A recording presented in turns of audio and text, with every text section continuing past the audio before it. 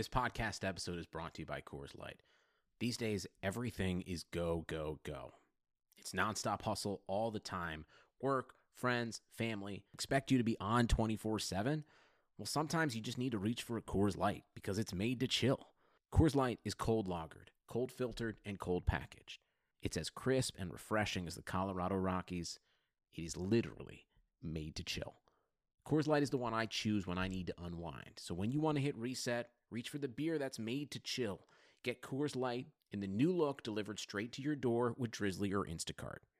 Celebrate responsibly. Coors Brewing Company, Golden, Colorado. The Chase Thomas podcast. My nephew needs me to record. See, I already hate it. I hate it. All right, hello, and welcome back to another episode of The Full Ride on the Chase Thomas podcast. I am the aforementioned Chase Thomas, and I am here despite destroying my shoulder at the gym yesterday because I'm a warrior for the people, and more importantly, for Matt Green down there in Tequila, Georgia. Matt, good afternoon. How are you? Excellent, sir. I respect your dedication. Just got to power through. You're a soldier. A lot of people say that podcasting is the sneaky, injury-prone career choice that we aren't paying enough attention to. But I am here to bring awareness to the dangers and the perils of taking podcasting too seriously. And now I have one working shoulder to show for it.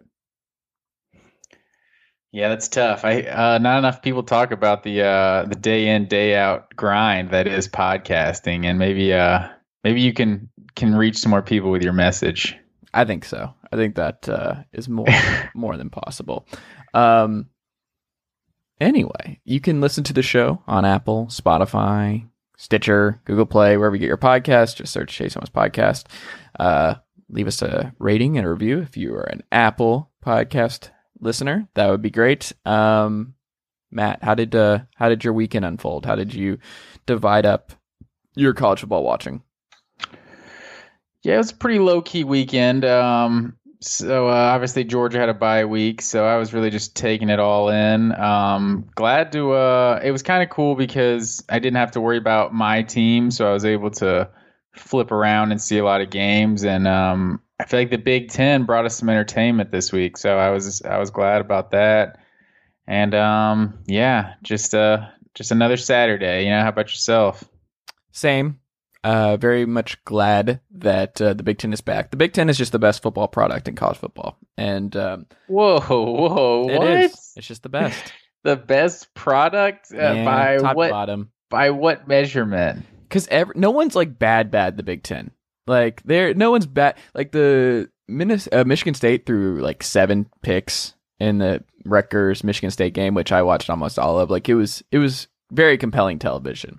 We have Joe Milton on primetime coming out. We have Justin Fields showing he's 1A, 1B with Trevor Lawrence. We have Iowa and Purdue going back and forth, throwing haymakers up there in Indiana. Like it was a delightful week. And then obviously the game of the week, the Indiana Penn State ending. Like it's just, as a whole, give me Big Ten football over anything else. That's blasphemy from It's not. For those down here in the South. I just don't even know what to say to you right now. No one enjoyed the Alabama-Tennessee game. No one enjoyed Missouri, Kentucky. Well, nobody enjoyed LSU, South Carolina. Nobody enjoyed. Well, this wasn't a great week for the SEC. Alabama, it's a lot Tennessee. Of weeks, though. Alabama, Tennessee is one of the worst 3:30 CBS games you're going to find all year. I feel like SEC is... You're making excuses, Matt. It's very entertaining week in and week out. I was thoroughly entertained by the Big Ten this week, but I'm going to respectfully disagree that the Big Ten is the best product in college football. Well, we all can't be right on this podcast. Matt, do you have the picks and our results from this week in front of you? Yes, sir. So this was a good week for Chase Thomas bouncing back. The Big Ten's back and Chase is back. You love to see it, folks. Yeah, we love to see that. But so You won both this week. So against the spread, you won 7-4. I was 5-6 against the spread. Oof. And then overall you were 8-3 this week. Oof. And I was 6-5. So it's a strong performance by you. It was a much needed bounce back win for me. I've been reeling for 2 weeks. I needed this. So now overall, or against the spread, I should say, on the season, we are tied, both 37, 34, and 1. But overall, I'm still holding a little bit of a lead, 46-26 to your 39-33 overall. But it's a long season, we still got some time. It was a good bounce back week for you. Both of us, or I should say neither of us, got our lock of the week. So that was disappointing. I had Minnesota just getting shellacked by Michigan on Saturday night at home, which I guess I'm not really sure how many fans they even had in that stadium. It looked like they had maybe 200. Like, I'm not even sure. It was obviously not completely empty, but not a big showing up there at Minnesota. And then Penn State was your lock of the week. And that may have been the game of the week. Indiana with a thrilling win, which I'm still skeptical of personally. I felt like he was out of bounds.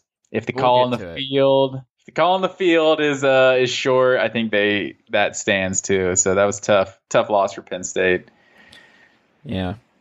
All right. Well, let's get into some news before we recap some of those games we just hinted at. Bad news for Wisconsin. They blow out Lovie Smith in Illinois. That should have been my lock of the week. I don't know. I was overthinking that one. I think I did nail the pick and the spread, but Mertz, their new guy, the first exciting Wisconsin quarterback since Russell Wilson, and he catches COVID-19, so he's gone for 2 weeks. Is he the first exciting Wisconsin quarterback since Russell Wilson? Yeah, for sure.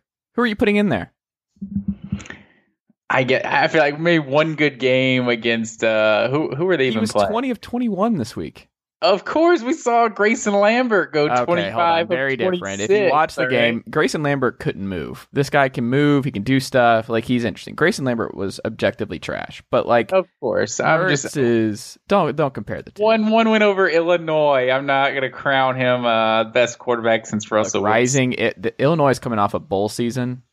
You don't just knock off Illinois when they're coming off a bowl season. Yeah, I'm sure. Yeah, we don't even know the last time Illinois was coming off a bowl season. That was last year. That's what I'm saying. Lovie Smith brought him back, and then Mertz stepped on their face. We'll pump the brakes. It was a big-time performance for him, for sure. But, yeah, that's a real bummer if he's going to have to be out 21 days now by the Big Ten protocol. Is that their protocol? It's 21 days? That's what they're saying. I think they have to, confirm the positive test. But, I don't know. Maybe you can get some of those Nick Saban doctors, and he can be cleared by the end of the week. Good news for Nebraska, because I think they have Wisconsin this week. That is right. Jalen Waddle goes down right away in the Alabama-Tennessee game. I was watching this live, and it was like, oh, it's over. Like, it was kind of like, remember when Chubb got hurt at UT? Yeah, that's exactly what it felt like. Where you're like, oh, that first play of the game, gone. too. That's it. Go ahead and write that Although I off. didn't get a view. Did you see one that looked like a nasty injury? It just looked like his ankle was kind of rolled up on, but you never really got that cringe that Dak Prescott, Marcus cringe, but the fact that he injury. couldn't put any weight and they immediately put him in. Oh yeah, you knew it was bad because of that. But yeah, that's a real bummer.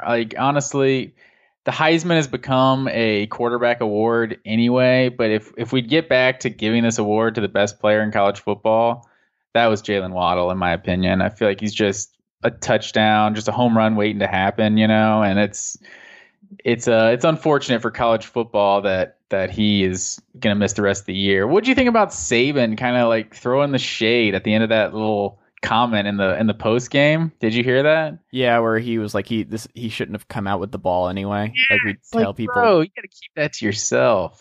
Come on now, dude's out for the season. It's dynamic playmaker. This is what he does. I thought it was a bad look from Saban. It doesn't surprise me. I just think people need to understand that college football coaches and Power 5 programs especially are insane. And this is part of the deal. Is they're just unbelievable competitors where they can't help themselves.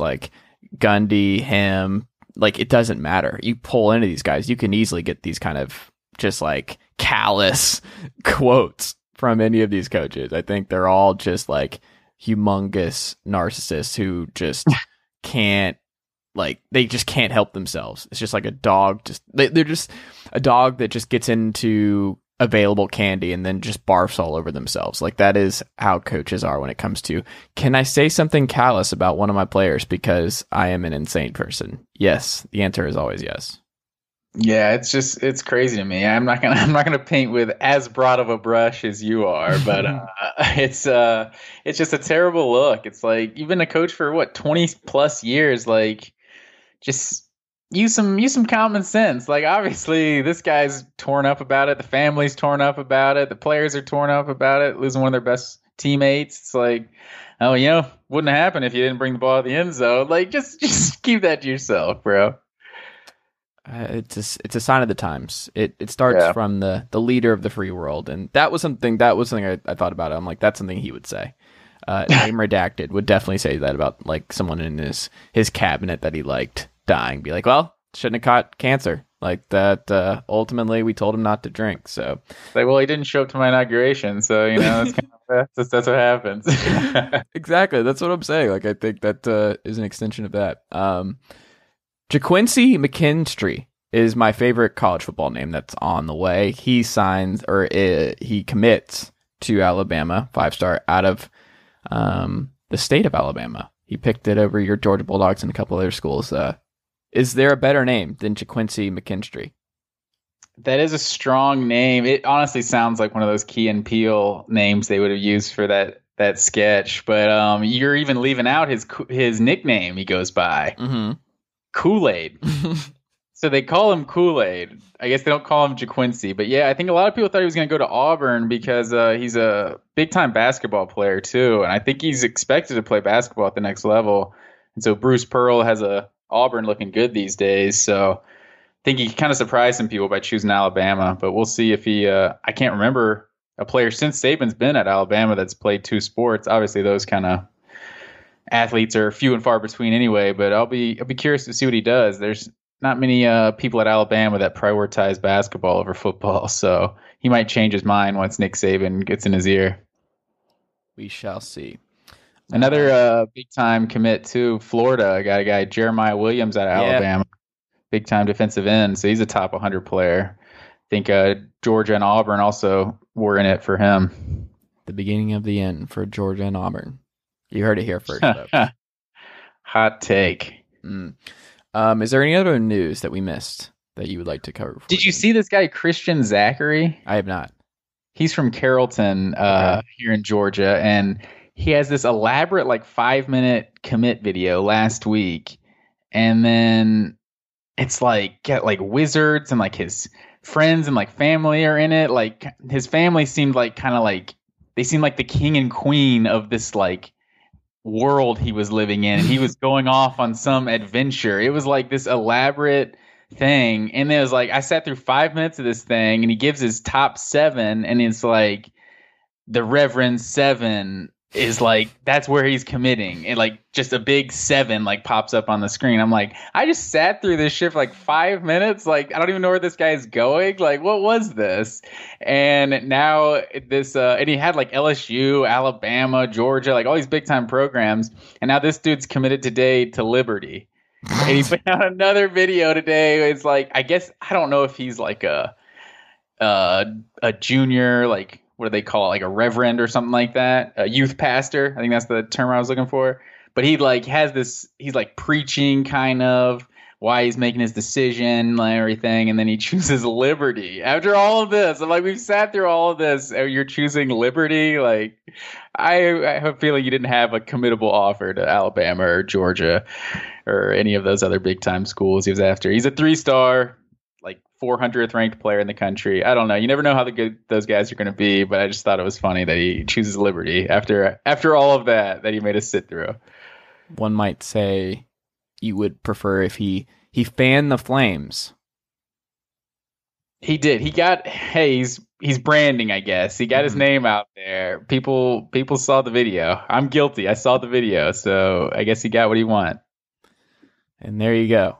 Hugh Freeze just easily rootable guy and an easily rootable program. So just really happy for that extremely well thought of and well run university up there in Virginia. Freeze, he'll be making a comeback soon, man.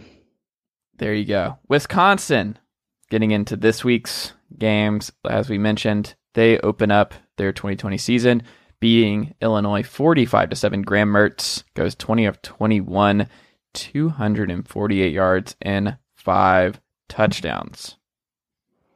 Yeah, that was strong, man. Yeah, we already touched on a little bit. He looked good. I think he's Wisconsin's best quarterback since Russell Wilson. No, he could be. You could be right. I just don't want to jump the gun after a win over Illinois. You can always jump the gun after a win over Illinois. Clemson takes care of Syracuse. You know what I don't like? This new thing where we are pretending that we have to really make it seem like Clemson's in danger. And I think that's what Dabo was really upset about in the post game, where it's like, was there a lack of energy from you guys? Like, they were up 17-0 after the first quarter. And the question was kind of silly of just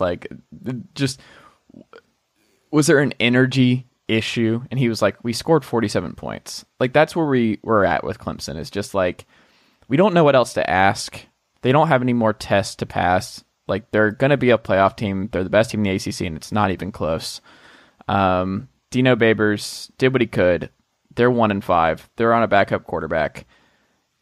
They don't have to do much to win. So, like, even if their energy levels are not up to par, it's just like we know when they're going to get up to par, and that's when they're in the playoff. They're just coasting. Like, they can coast. They are one of 3 programs who can coast. And that's true, but that's kind of why I was annoyed by Dabo's press conference, is because it's like, we're not comparing you to Syracuse, bro. We're not comparing you to the ACC. Like, we know you're head and shoulders above everyone else you're going to go up against. So we're comparing you to Clemson. And you guys didn't look perfect. Why didn't you guys look perfect? It's almost like that's essentially what he's asked. And it's like, Dabo, what you would think as a coach of a team that is so unchallenged, like, he would have used this as an opportunity. Like, yeah, we got a lot to improve on. And it's like, yeah, you beat Syracuse by, 4 touchdowns. So, like, this game wasn't close. Like, Syracuse kept it close, obviously, for a little longer than anyone thought. But so that's what we're talking about. It's that Syracuse kept it close for longer than anyone thought. Why is that? And Dabo's just going to sit there and act like they didn't keep it close. It's like, no, they did. Tell me what you guys can do to improve next week, because from our perspective, you're a perfect football team. So why did you guys not look perfect? You know what I mean? And it seemed like a strange time to get defensive with the media. It's like, oh, we just won by 4 touchdowns. What are you guys talking about? It's that Clemson didn't look perfect, and unfortunately, that's all we really have to talk about in our post-game press conference. And you would think a head coach of all people, like Nick Saban, even if they win a big game, he's pissed about a mental mistake they make up 4 touchdowns in the final 2 minutes of a game, because that's kind of how he demands perfection. He's not measuring Alabama against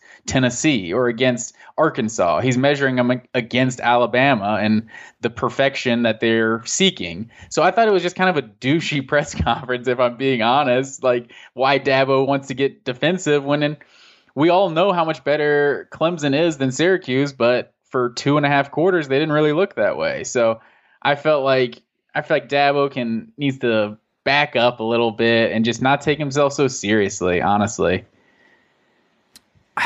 It's tough. I can see both sides here, because if I'm Dabo, if I was in his position, I would just be like, fuck off. Like, we're the best college football program in the last 15 years. We've surpassed Alabama. I don't think, can we talk about that for a second? I would just remind the media, we're a better program than Alabama now. Like, I mean, I don't think we actually passed Saban. Like, they have a better record. They're winning more playoff games now. They are a better program than Saban's Alabama now. It's true, but Saban, it's so much more of an accomplishment to just get to the playoff as an SEC team than an ACC team. So while there are legit, it's a huge accomplishment to actually take down Saban. And it without a doubt is, and that's why I think they're right there together. But I mean, Saban's won 5 national championships, and he's been there longer though. Clemson's won 2. Clemson's going to probably, for sure. If Dabo's there for another 10 years, he probably passes Saban. And that's when we can have the conversation. If Clemson wins 3 more championships in the next, 8 to 10 years, and Alabama wins 1, then maybe we can have that conversation. But right now, I feel like they're if nothing else, they're on par with Alabama. But I still can't say they've surpassed them. Well, my broader point is that I would be annoyed about talking about Syracuse too, where he's like, dude, I did not break a sweat today. I am not nervous about how we played against Syracuse.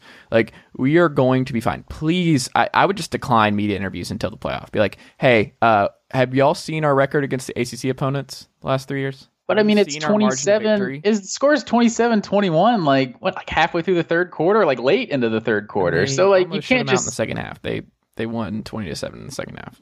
Of course, but I'm saying it was 27-21 with roughly 20 minutes left in the game. So the media, it seems like the media is entitled to be like, hey, is there something Syracuse is doing to give you guys problems? Because literally no other team gives you guys issues. What if he was just I like Dino and I wanted to throw him a bone? I feel like that's what people are saying, and I don't even know if that's true. It's definitely not.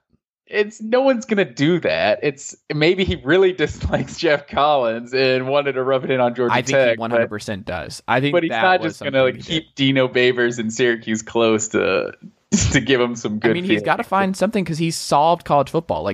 He built the best college football program today. He has solved college football. I would be bored as hell if I was down. Exactly, and which is why don't you think you would use this as an opportunity to coach your team to be like, yeah, guys, we got to get better. If we fuck around doesn't. He's that we're probably Notre the Dame, favorite to win the national title this year. We don't really have to get better. But that's not how you should. That's not how it. That's how you sleepwalk into some of these games that you're clearly a superior team. Look at Urban Meyer when he was at Florida and Ohio State.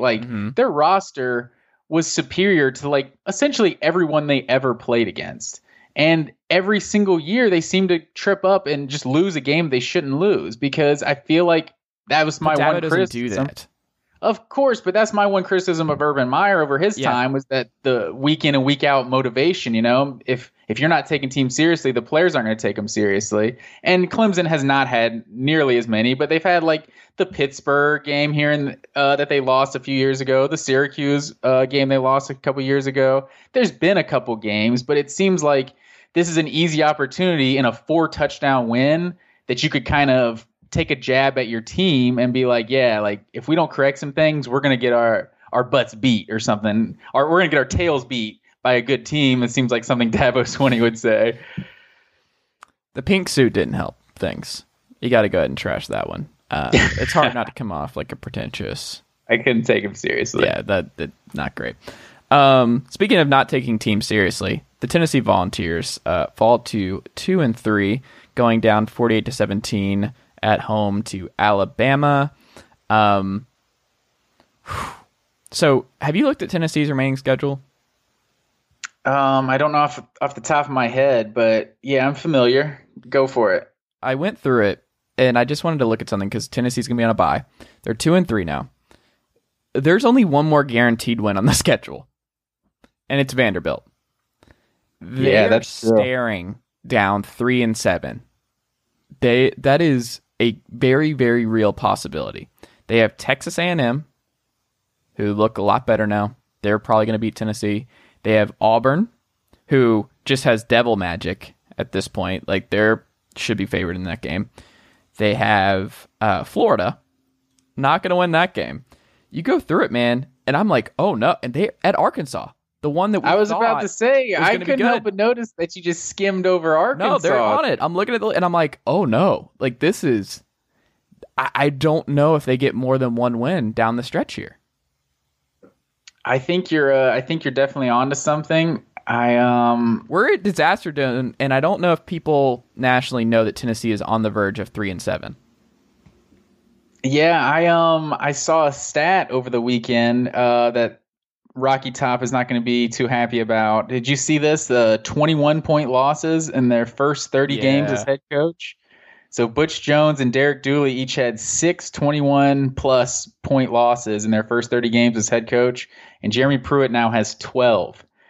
And that's not a good look. And I was a believer in how Jeremy Pruitt was building this program, but you need to see the tangible results on the field. And if they and 3-7 is a long way away because they can beat Auburn, they can beat Arkansas, they can beat Vanderbilt. And we don't know with Texas A&M week in and week out. Like, they're not necessarily just a proven commodity, but they would definitely not be favored to win that. So it's definitely possible that they can, Tennessee will, circle the at the very worst, they will not be favored the rest of the way, other than the game against Vanderbilt. That will be the only favored game they have that's left. probably true. So they need to finish a 5-5 finish. I feel like really that's best case scenario. Yeah, it honestly is. If they can finish 5-5, it's going to be at least one good win on the schedule the rest of the way. But I hate saying it with you, the way you started the show, saying the Big Ten is the best product in college football, because I was going down, looking at a lot of people's conference power rankings, and they have A&M at 3, Florida at 4, and then Arkansas at 5, and Auburn at 6. It's like, if Arkansas and Auburn are the 5th and 6th best teams in this conference, this isn't a very good conference this year. I think there's a lot of mediocre teams. There's a lot of mediocre teams in the SEC this year, and that's even with counting Texas A&M as one of our proven commodities. And we just know you just never know what to expect with Texas A&M. So I think Florida I would have as the 3rd best team, but even with how they played on defense, it's like we still don't know with Florida. So yeah, the SEC, it looks like Georgia and Alabama and Georgia at the top, and then just kind of a crapshoot after you get out of that top. Well, it doesn't help that Georgia's having a down year too, offensively. Like that hurts things too. It limits their upside, and it limits how the SEC looks, because it's just, they're going to be ugly to watch offensively for the remainder of the year. But yeah, I mean, my biggest takeaway is, like, Eric Gray is still awesome. He had a really big drive here. There was a lot of boo birds. I don't know how much of this game you watched. That Tennessee did. They played to lose, like the field goal kick when they were down 2 touchdowns already in this game, and Pruitt elected to kick a field goal deep in Alabama territory. Didn't love that. That's one thing I wonder about, because it seems like, despite everything that's happened in Knoxville over the last decade plus, it seems like the fans have still been like as diehard and as like ride or die as any of the fan bases get. But it seems like the last 2 weeks, the boo birds have been out pretty early. In Alabama, it's like, this wasn't going to be a good game regardless. Well, it's just like, you should not be punting at any point against Alabama deep in their like, they're driving. Mac Jones had like 3 plays and they were already back within the Tennessee red zone, where they're finding guys on wheel routes. This new guy Bolton he stepped right in for Jalen Waddle. Najee Harris out of the backfield, like he was splitting wide, just doing whatever they want. And Mac Jones just had all day, and he's just so big that he's able to scan the field in almost an unfair way. And yeah, like he hits Mechie deep on this crazy bomb that Bryce Thompson's like 1 second too late from picking, and it's just not fair. Like, playing Alabama, it's just not fair. But it turns out just firing the defensive line coach did not solve Tennessee's problems, and they did not get any pressure on Mac Jones in this game. Tennessee's problems run deep, and this offense, like, they're boring and bad now. At least with Ole Miss, who've won 1 game. If you're an Ole Miss fan, you're enjoying every week because you have a fun offense. They don't have a fun offense. There is something to be said for that. There's nothing fun about Tennessee football right now. Like, it is a chore to get through these games. It is a chore. So as a Tennessee fan, I mean, what's the feeling? I mean, is there a chance Pruitt gets fired at the end of this season? Well, I mean, he just got an extension, so Pruitt's not going anywhere. But it could be a Herman situation where Fulmer's like, you're cleaning out everybody on both sides of the ball. Like, everybody's gone. Like, you're hiring a new OC and new DC. Like, that's happening. I think Bill Fulmer might be the actual issue with Tennessee football. Just, it's like, you gotta let a coach do his own thing. Don't just be hanging over his shoulder. I don't know. Fulmer never lost to Kentucky. So I think Pruitt is feeling the heat. I don't think he's feeling the heat in terms of job security. I think he's feeling the heat in terms of keeping his assistants, because... Damn, so that's the ultimate trump card, huh? Like, anyone questions anything Fulmer does, it's just like, I never lost to Kentucky, all right? Yeah. Things were going great. He also won a title. Like, that, Tennessee fans will always just, like, prop him up. Yeah, for sure. They haven't even won the East since he left, so... Yes, they have. He's got a lot of clout. Was that him with Ainge? I didn't think that was him. Yeah, '07. That was definitely still Fulmer. I guess it was still because Kiffin was at 2009. Yeah, because so Kiffin came with Crompton. Yeah, I guess it was. Yeah, that's right. Wow. Anyway, enough Tennessee because that's going to just continue to wreck my soul. Notre Dame beats Pittsburgh 45-3. Pitts lost 4 straight, and they're just objectively bad. Big development I had coming out of this game. Notre Dame fans, look, we love you. You still are going to get absolutely devoured by Clemson. But they have a new grad student who I like. Bennett Skrournek. A lot of consonants in his last name. 2 TDs on 107 yards receiving. That is a big thing because Ian Book has to be able to go downfield if they really want to challenge the best. They haven't been able to do that this season.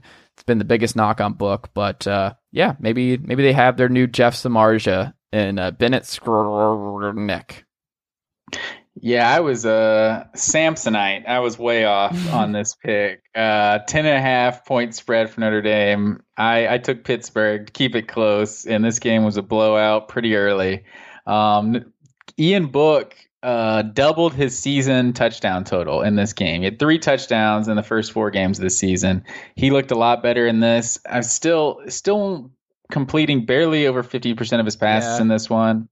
But he's still making plays with his legs. So Notre Dame needed this one bad. I feel like everyone saw them getting up at number 3 in the rankings. They're like, this is a joke. We need to move these guys back down. So this is a nice statement win for them because I don't feel like Pittsburgh is a bad team.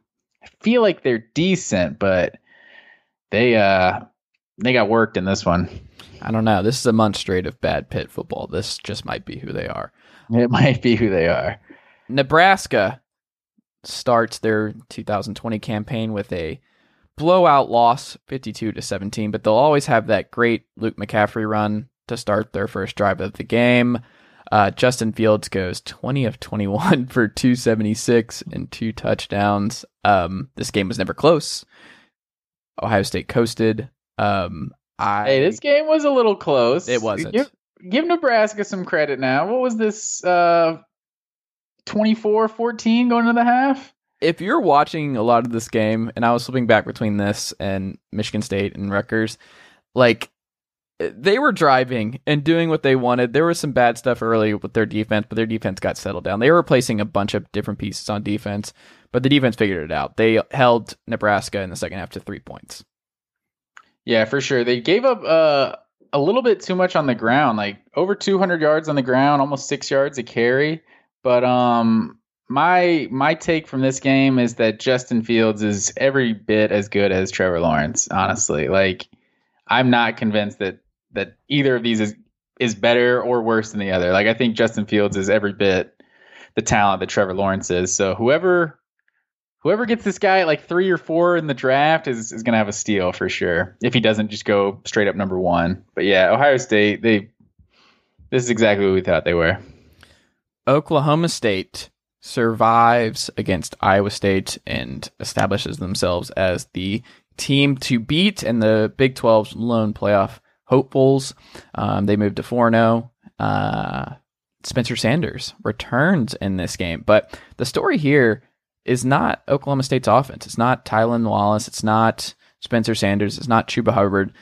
It's their defense for me. Their defense holds Brock Purdy to 162 yards, the 4th lowest single game total of his college career. The Cyclones were only 3 of 13 on third down. This Oklahoma State defense is one of the better ones in the Mike Gundy tenure. And look, is it partly because Mike Gundy is tucking in his sweatshirt into his khakis? Look, I don't know. But that is something that he's doing. And we can't roll out the impact that kind of fit has on a team in a program. But yeah, Oklahoma State, they are the most complete team in the Big 12. And I think it's time that we take them seriously as a playoff contender. Yeah, this was definitely their first big win. They are definitely carrying the Big 12 torch for the college football playoff. I will say the defense definitely played well against Purdy, but Breece Hall, he still kind of ran all over him. So he had almost 200 yards on the ground, nation's second leading rusher. But you gotta have a grain of salt when you're talking about this Big 12 defenses, I guess. If you play well in one facet of defense, then you're doing a lot in the Big 12. But yeah, I thought Spencer Sanders, he was fine throwing the ball, nothing special, but he made a lot of plays with his legs, and I feel like he makes their offense pretty dangerous.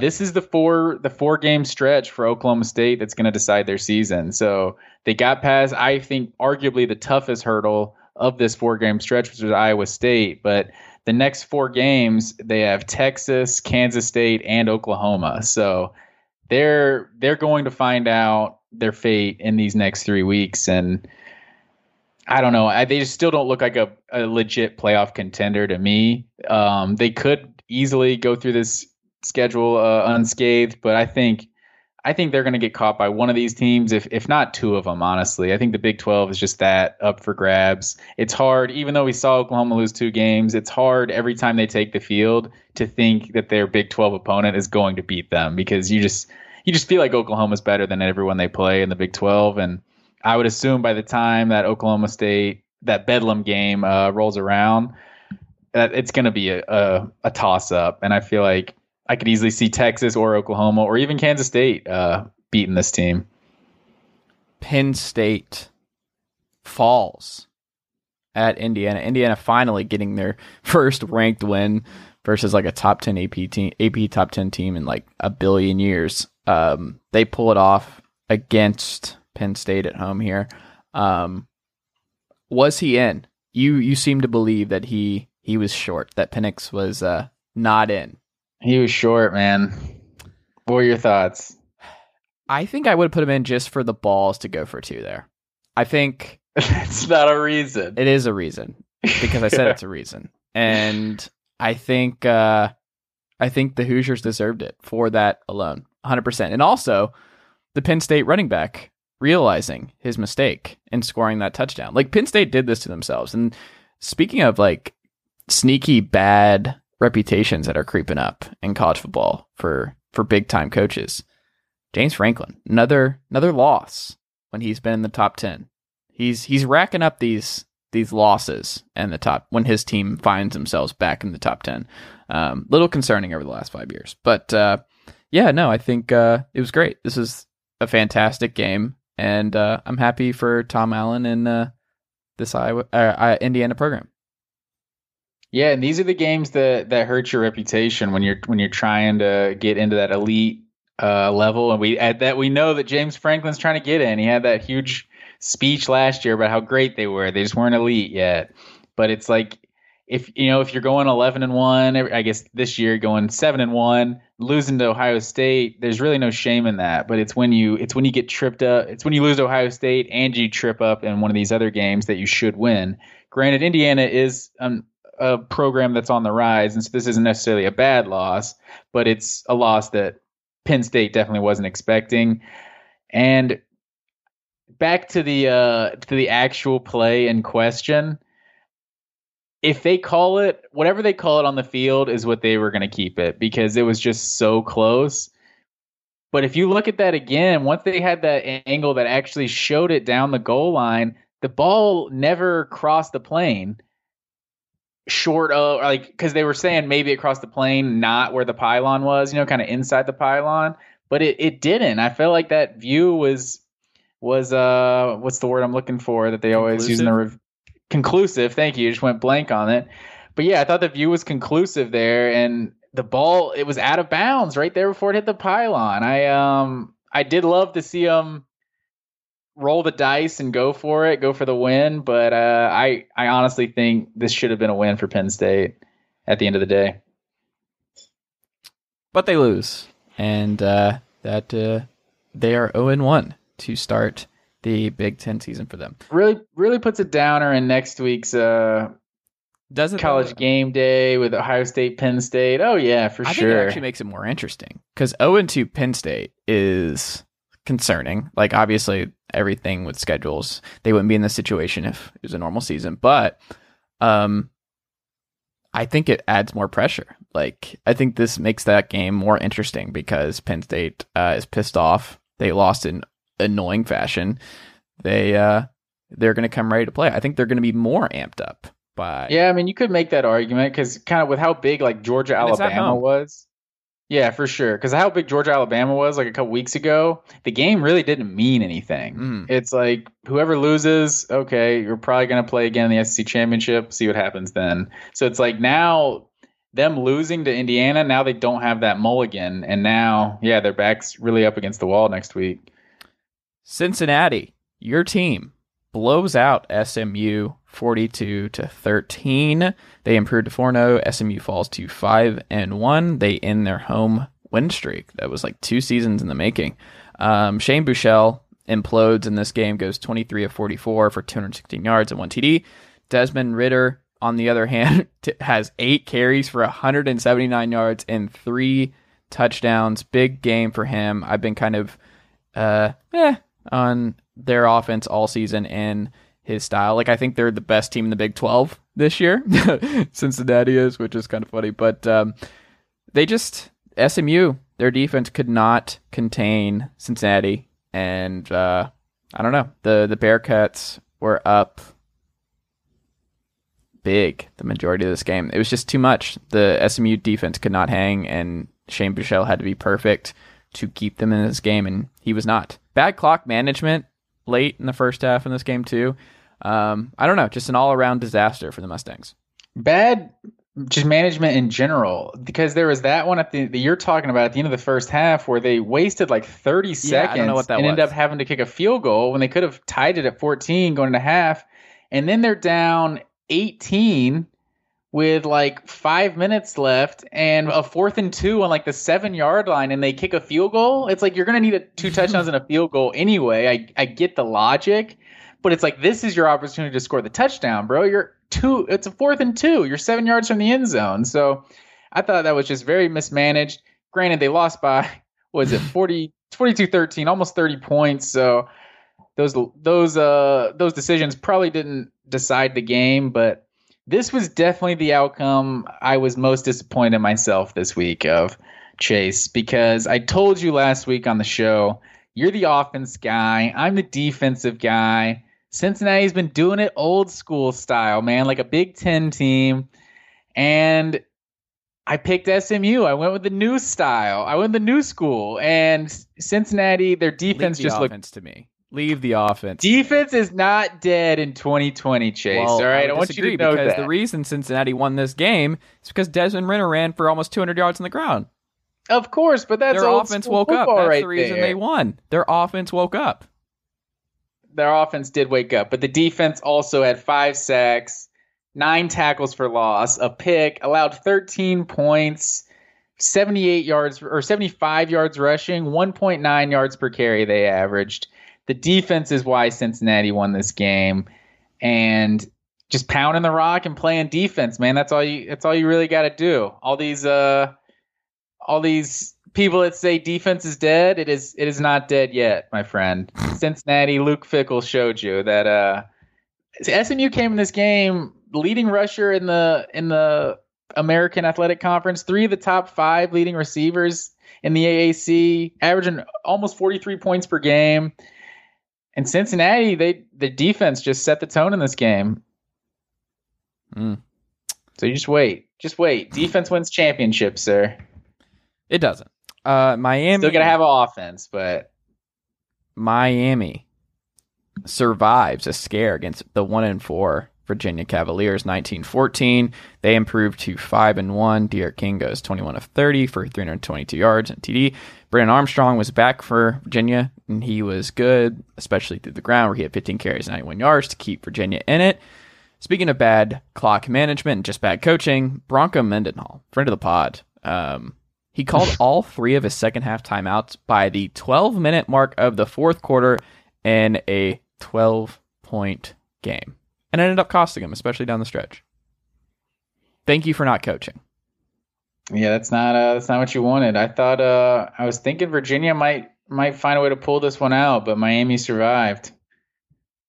BYU versus Texas State, our team of the pod. Big Zach Wilson guys. Is it too late for you to change your allegiance and just become a BYU fan? I feel like you're that close. I feel like you could just do it. Just become a BYU fan. Do I have to become Mormon in the process? I'll leave that up to you. Look, I can like do a temporary, just I don't even know what to call this, a gap year in Tennessee. Like the season's over, so I need some sort of college football joy. So seeing BYU run the table would bring me college football joy this year because Tennessee has made sure that they will not be doing that for me this year. Zach Wilson goes 19 25, 287, 4 TDs. Texas State is awful with Jake Spavital. This was a very dominant defensive performance. The offense obviously was rolling, but the Bobcats, after getting a Daffy Duck style opening to the game, as BYU's head coach referred to their offense as, they did nothing after that opening drive, where they just had 63 yards of total offense for the remainder of the first half following that 75-yard opening possession, and then 21 additional yards in the third quarter. BYU is a complete football team, and they're very good.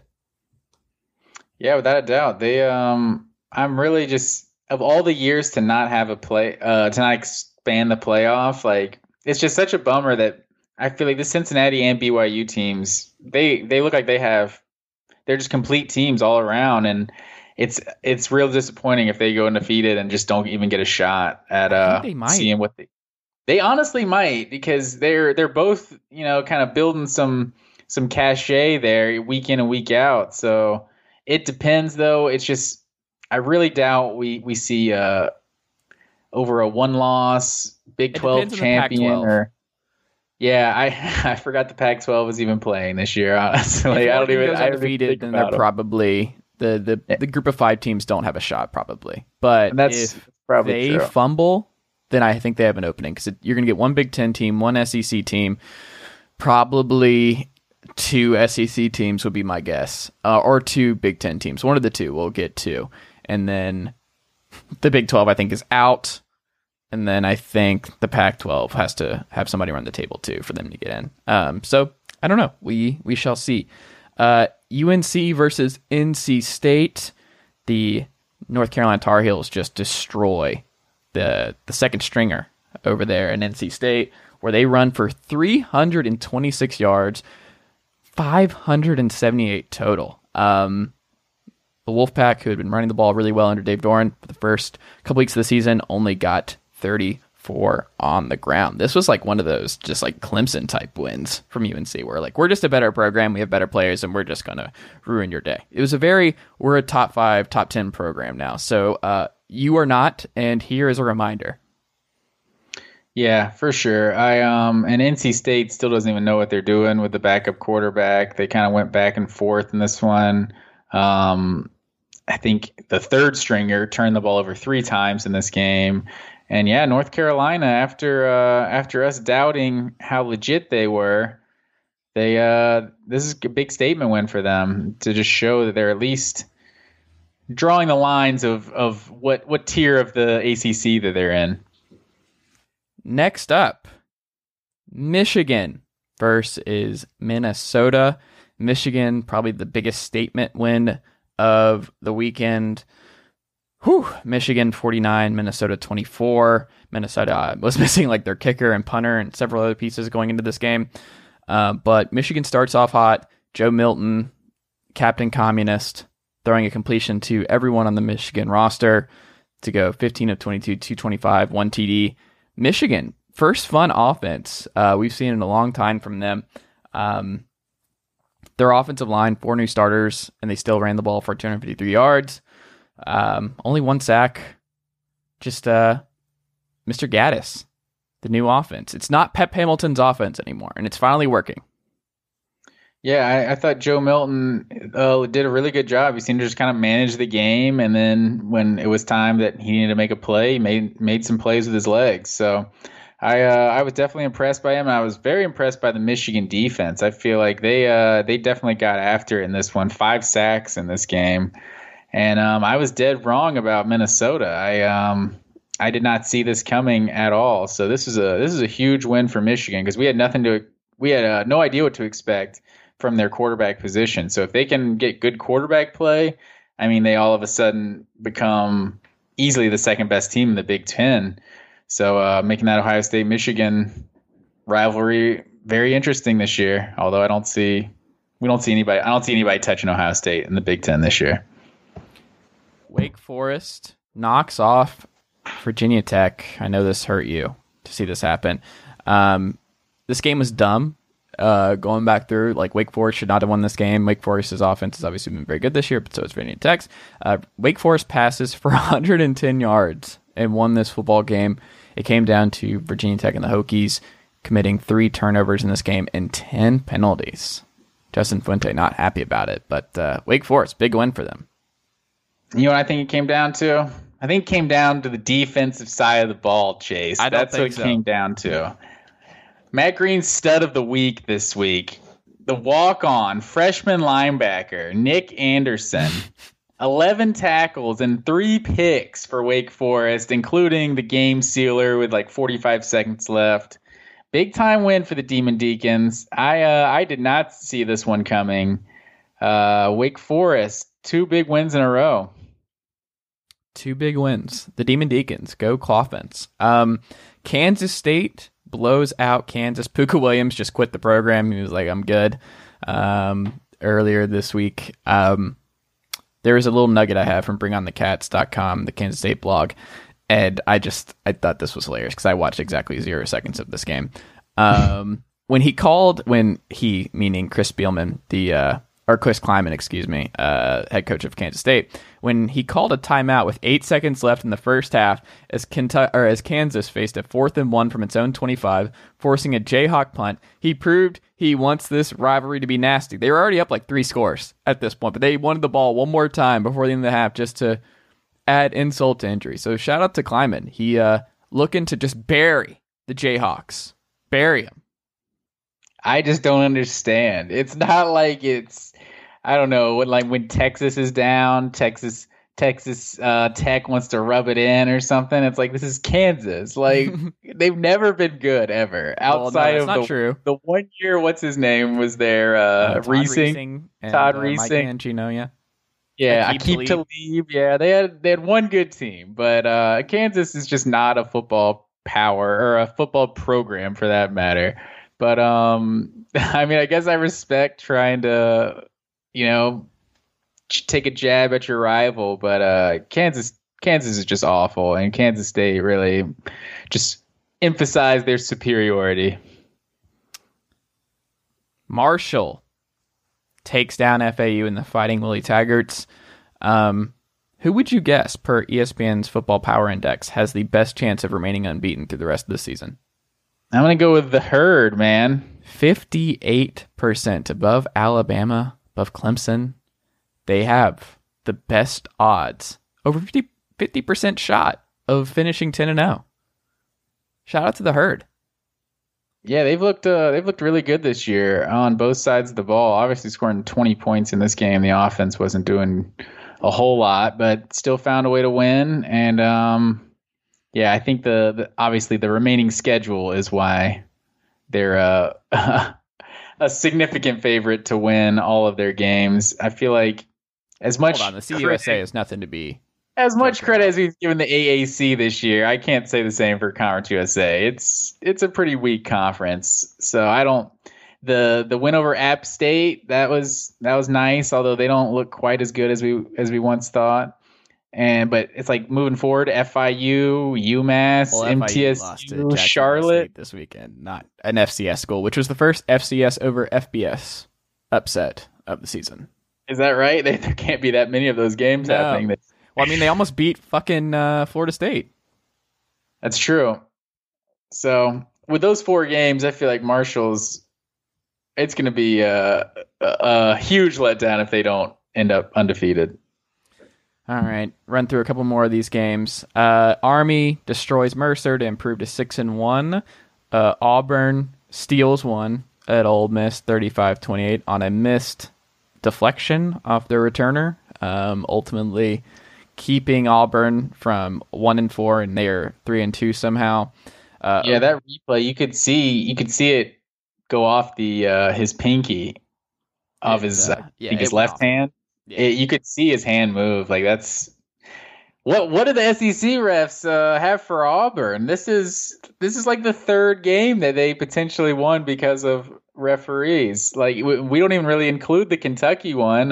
Yeah, that's true. Supposed with some of those questionable calls they got. So Auburn at 3-2, things could be a lot worse for them right now. Oklahoma rights the ship. They blow out TCU. TCU falls to 1-3 on the season. Memphis moves to 3-1, beats Temple 41-29. Florida State gets blown out on the road at a bad Louisville team. Louisville goes for 48-16 here. This game was over. Yeah, I was dead wrong about that one too. Yeah, this is Florida State. Still got a ways to go. Rutgers upends Michigan State, who had 7 turnovers in this game. Rocky Lombardi looked atrocious. Good for Greg Schiano in that program, starting off 1-0. Yeah. UCF continues getting back on track, blowing out Tulane 51-34. Houston moves to 2-1, winning big on the road at Navy 37-21. Texas takes care of Baylor 27-16. That Baylor offense. Oof. I don't know. It's not great there. Texas wins ugly. Iowa, I think Baylor punted in like Texas's territory in this game. Like I think it was the Texas 35, I want to say, maybe 30. Dave Aranda, questions there. Iowa, watched a lot of this game, goes at Purdue and loses to Aiden O'Connell, who looked good, passed 50 times in this game. And David Bell is an absolute monster. At 13 receptions, 121 yards, and 3 TDs. Guess what? He's my stud of the week. As the Purdue Boilermakers move to 1-0. Georgia Tech gets blown out by Boston College, 48-27, but they are wearing the black and gold this week. I don't know if you saw that reveal on Twitter today, but they're wearing black and gold Saturday. Missouri takes care of Kentucky to move to 2-2, 20-10. Connor Bazelak, solid as ever. 37 carries for Larry Roundtree. 37. Who gets 37 carries anymore? Apparently Missouri.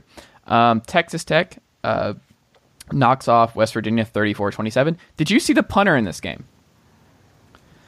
Boise State kicks off their season by beating Utah State 42-13. Hank Bachmeier, maybe my favorite college football name, proves to 20-28, 268 yards, 3 touchdowns. LSU beats the living crap out of South Carolina, where they may have a new quarterback. TJ Finley goes 17-21, 265, 2 TDs. Tyrion Davis-Price looks like the next maybe great LSU running back. Yeah, I mean, I liked how Finley looked this week. I felt like, I mean, the offense wasn't really the problem with Brennan, though, so I feel like it's at least worth giving them both some reps in the next game. But, yeah, I feel like Finley looked really good. Northwestern blows out Maryland 43-3. Would you like to guess who Northwestern's quarterback is? I do not know. It's Indiana legend Peyton Ramsey. Peyton Ramsey. Why do I know that name? Because he started at Indiana for 17 years. I don't know how this dude is still eligible, but shout out to him for keeping it going. And then America's Game of the Week, San Diego State defeats UNLV 34-6 to open up the Mountain West season there. And my Hawaii Rambo Warriors start off 1-0 in the Mountain West as well. They move to 30. They win 34-19 over the Fresno State Bulldogs. I hope that didn't throw off your whole Saturday schedule, man. I know you were upset about that. I was. Hawaii should have to play at 11 o'clock midnight my time every week. That's the rule. No exceptions. But yeah, all right. That's all I've got, Matt Green. Did we miss anything here? That's about all I got as well. I got to credit you. While I was watching SMU Cincinnati, you were like, "Yo, bro, you got to watch this World Series game going on." So luckily, I got to see the end of one of the greatest World Series games of all time. So that was wild. Maybe the Rays can close this out. Us small market baseball fans can appreciate that. Well, they're down now, so we'll see. That's true.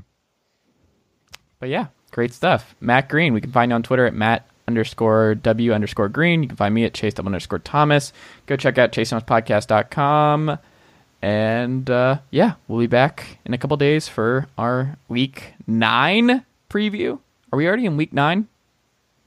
Yeah, I think this is Week 9. It's a strange Week 9. Yeah. But it is. We're in week 9 and the Pac-12 has played exactly 0 games. It's very, very strange. For that guy down there in Tequila, Georgia, I am up here in Knoxville, Tennessee, saying that is it for today's episode of The Full Ride, but we'll be back in a couple days. Matt, talk to you soon. All right, man.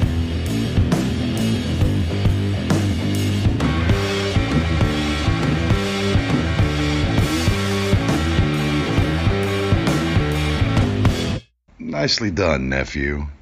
Chase Thomas Podcast. Hell yeah. Sugar Ray Leonard, Roberto Duran, Marvelous Marvin Hagler, and Thomas Hearns. Legends, whose four-way rivalry defined one of the greatest eras in boxing history. Relive their decade of dominance in the new Showtime sports documentary, The Kings, a 4-part series premiering Sunday, June 6th, only on Showtime.